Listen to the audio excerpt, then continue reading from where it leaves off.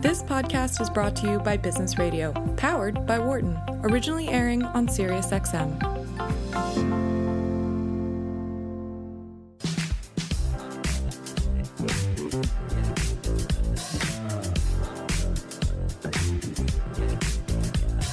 Welcome back to Dollars and Change on Business Radio, powered by the Wharton School on SiriusXM 132. I'm Cheryl Kuhlman. And I'm Nick Ashburn. And we're here live every Thursday morning from 8 to 10 Eastern, and then we're replayed during the week and on our app.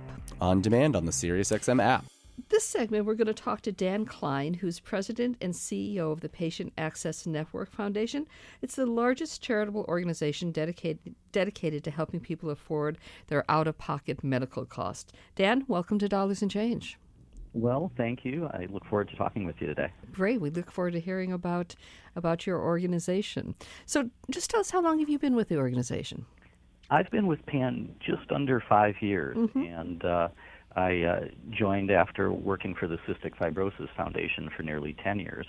So it was a pretty natural evolution for me to come to PAN and start working with a broader group of patients. So as I mentioned in the introduction, PAN is a charitable organization that helps people afford their out-of-pocket medical costs, and we all, I think you can't listen to any news or read anything without understanding what a big and significant issue this is. The out-of-pocket costs are often prohibitive for people and a major cause of bankruptcy, etc. So tell us a little bit about how people access this funding.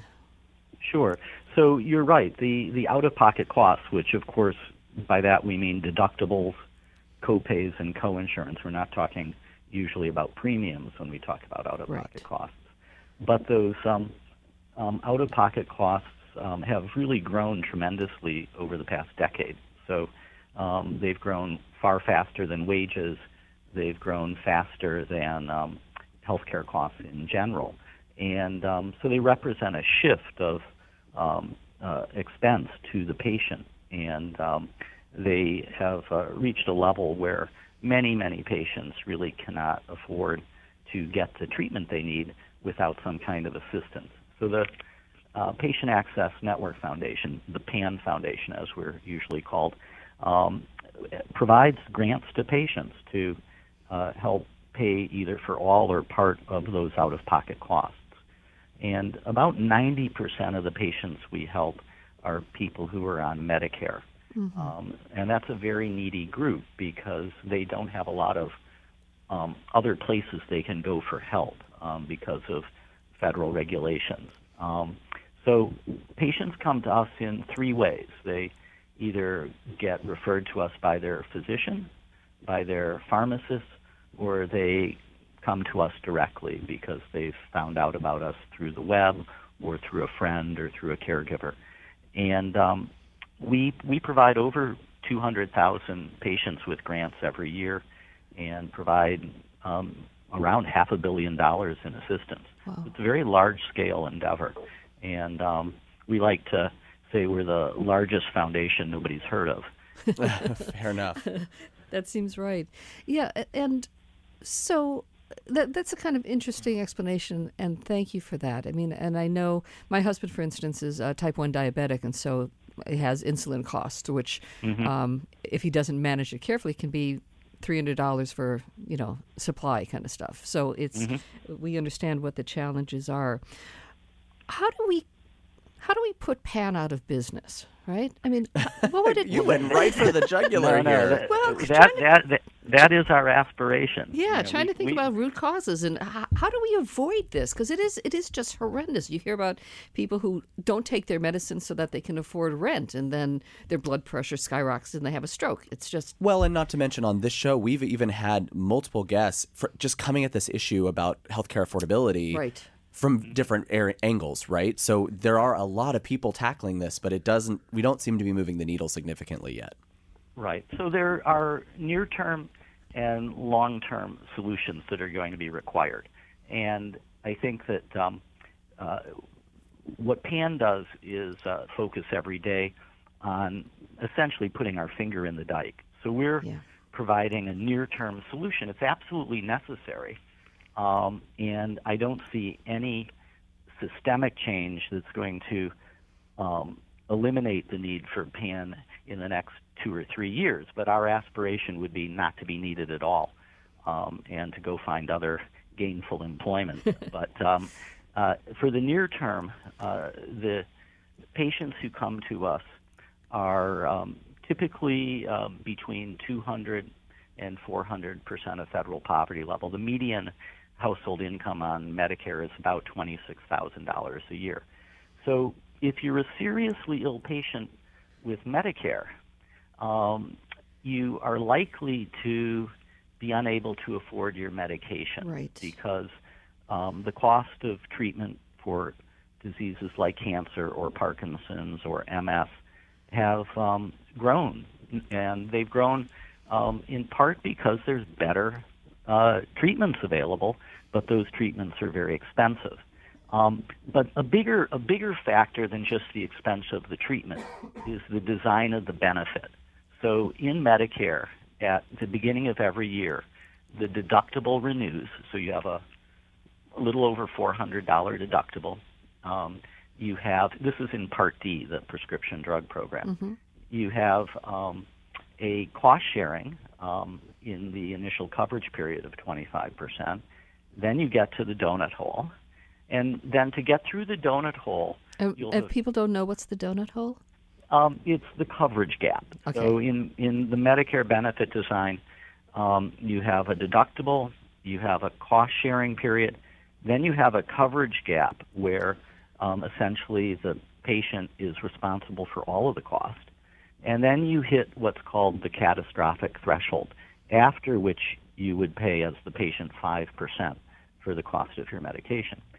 So in 2019, a patient on Medicare Part D would need to pay $5,100 out of pocket to get up to that catastrophic threshold. Wow! And given the income level, that's a significant portion. Yeah, it could be 20%, Yeah. or more of the person's income, which is impossible for Right. many patients. Yeah. So And Dan, to be clear, we are talking about if you have to make that decision, it could be as dramatic as life and death, and or like I'm not going to pay my rent this month, or I'm not going, there are so many significant ramifications of that price tag. Absolutely. And the other thing that people often hear is that, cost sharing is a way to incentivize patients to make good choices.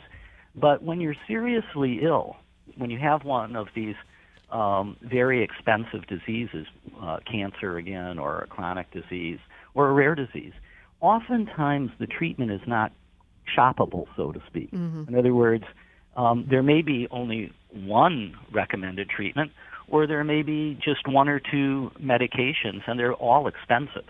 So I think a lot of times there's a public health concept called blaming the victim, and that sort of gets applied here across the board. The patient, who oftentimes is just trying to deal with the fact that they've been diagnosed with cancer and are overwhelmed with all of those issues, is in the least advantageous position to make a choice about how to save money on treatment, and oftentimes there is no less expensive alternative.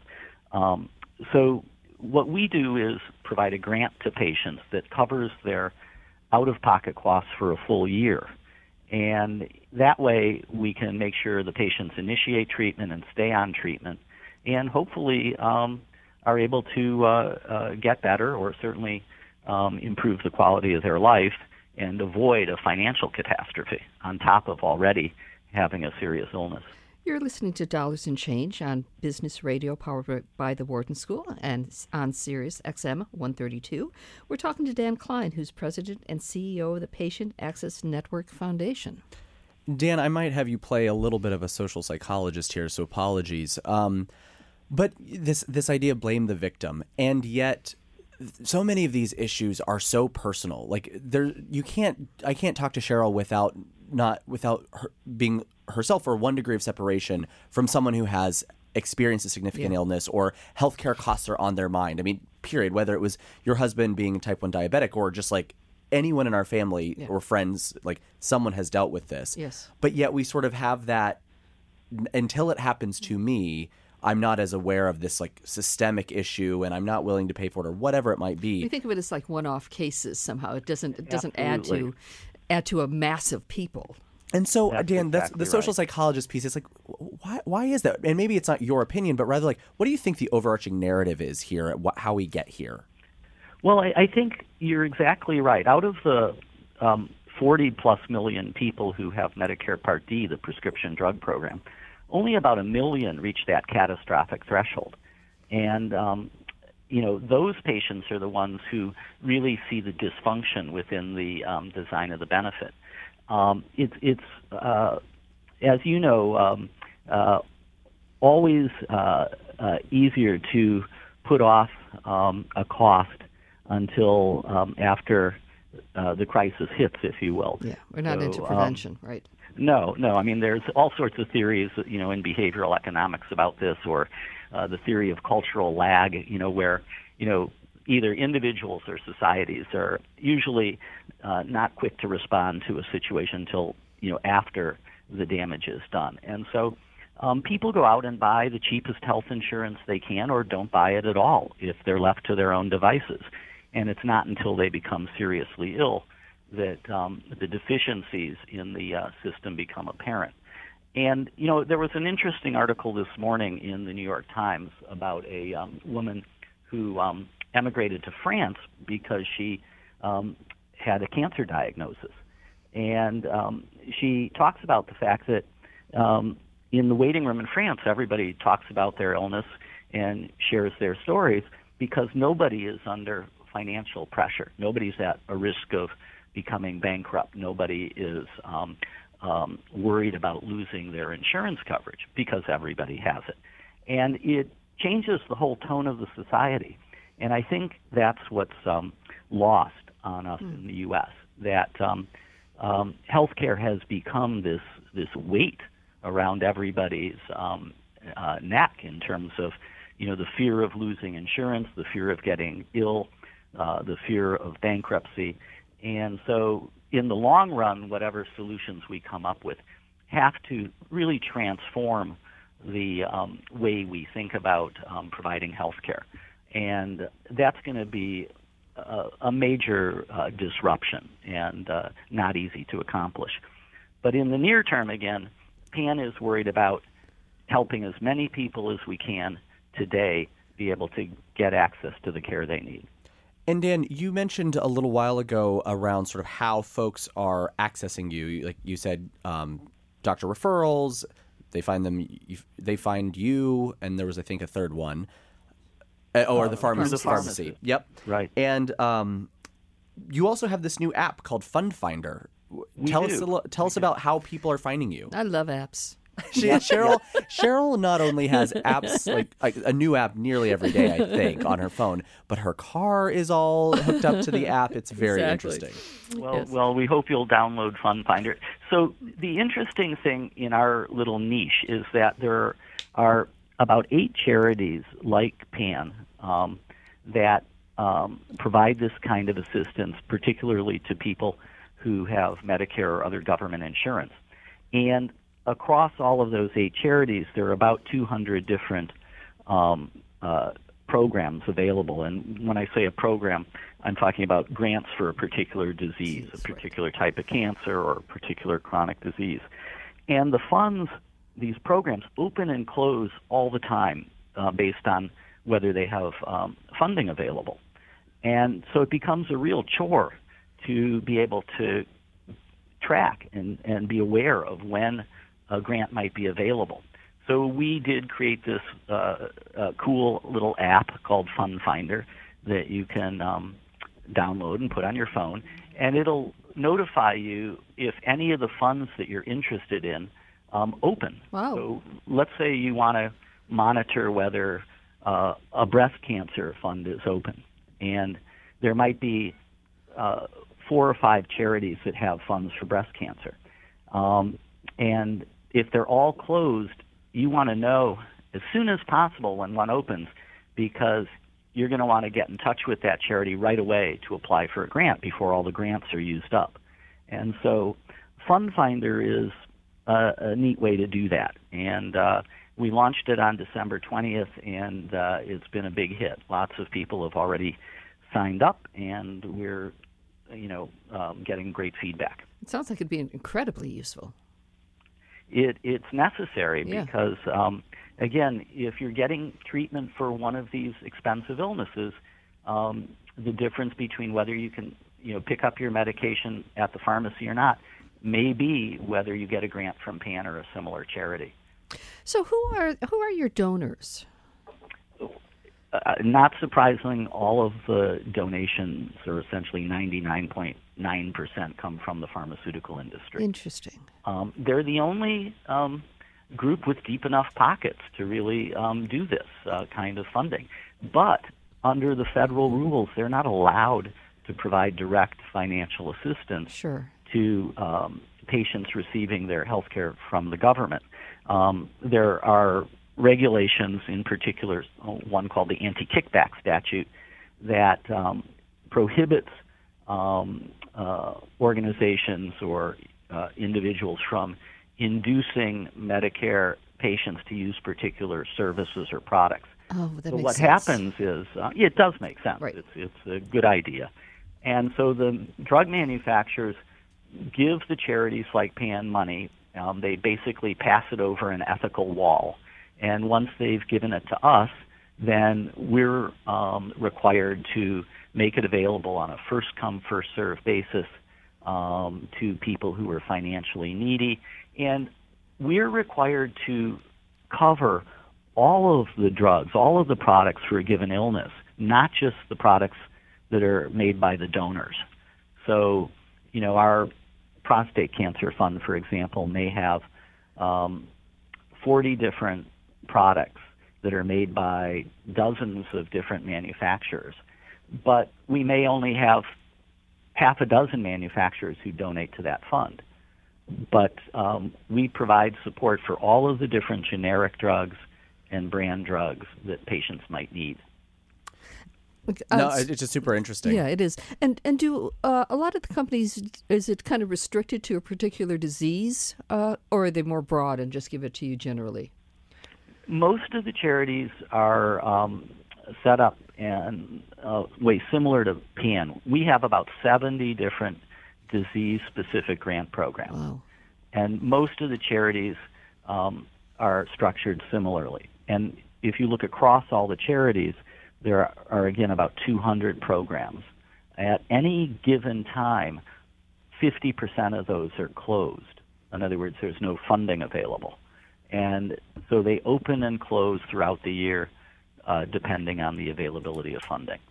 And Dan, we had somebody called in and said that they were trying to find the app and had a hard time finding it. I was going to say the same thing. I went to the App Store and I put in Fund Finder and PAN Foundation, and I couldn't find it. Didn't find it. You need to go to our website. The app is a web app. I see. We're waiting to get approved by the App Store, and as soon as we do, we'll be available there. Well, come on, Google. Come on, Apple. Approve this. But the app can be downloaded from our website and pinned to your desktop, if you will, or pinned to your starter page on your phone. Right. And can you give the website so people can find it? Absolutely. It's PAN Foundation, all one word, .org. Okay. And for our listeners, a reminder, PAN is PAN, the Patient Access Network. So it's panfoundation.org. Right, absolutely. And people can also call us if they have any questions. And our 800 number is 866-316-7263. And it's important to let listeners know that they can call us or go through our website to apply for a grant. Mm-hmm. So we have portals available to patients, physicians, and pharmacies who can just apply online, and it only takes about 10 minutes to find out whether you're going to get a grant from PAN. Oh, that quick. Oh, yeah. It's all automated and tied into electronic income verification. Very fancy, very fast. Right, because you said first come, first serve, so that explains it. And so right. I would just have to verify my income and my disease, I assume? You'd call us, and you would, or you'd go to our portal, our website, and you'd put in some very basic demographic information, what disease, what drug you're taking, what your household income is. You'd confirm that you're living and getting treatment in the U.S. You don't need to be a citizen. You just need to be living here and getting treatment here. And you then would wait a few minutes. The system would reach out, and we use Experian actually partners with us to confirm household income. And then we would approve your grant, give you some important numbers to provide to your pharmacy, and you could literally be right at your pharmacy and use that grant immediately. Oh, that's actually fantastic. I had assumed when you were talking, I've spent too much time at nonprofits working with foundation grants that I assumed it was months before you would get an answer. It goes into a black hole, and it may at never the quarter come back. thing, it comes back. No. We know that patients, are going to get a prescription from their physician. They need to get it filled. They need to start treatment, so they're going to need to take that to their pharmacy and get that filled immediately. So we are set up to make that possible. And then if we can't help, if we don't have money available for a particular grant, we refer the patient to the other charities. The charities all refer to each other. We want to make sure that patients are getting access to their treatment. So it's a very collegial group of charities, and we hopefully can always find some way to help patients. Yeah, and Dan, we're coming to the end of the segment, so we're going to have to wrap this up fairly soon. But do you have a sense of the unmet need for these grants? It's huge. We collectively, the 8 charities that operate under federal advisory opinions from the Office of Inspector General, provide, call it $1.5 billion in assistance a year. But as I said, at any given time, about half of our funds are closed. So we're probably turning away as many people as we help. PAN provides assistance to, on average, 200,000 patients a year. Yeah, when you said that number, that was huge. Right, and we're probably, turning away 50% of that number over the course of the whole year. Wow. And I guess just in the last couple of minutes, it seems like the app's really exciting, but it's the beginning of 2019. What are you most excited about as the CEO of the PAN Foundation? Well, I'm ever hopeful that the Congress and the President will figure out a way to first lower out-of-pocket costs. And the good news is there is some talk about that, and the President's plan that he put forward did emphasize the need to lower out-of-pocket costs, so I applaud that. And then we know that there's a lot of support in Congress on both sides of the aisle to try to deal with the issue of out-of-pocket costs.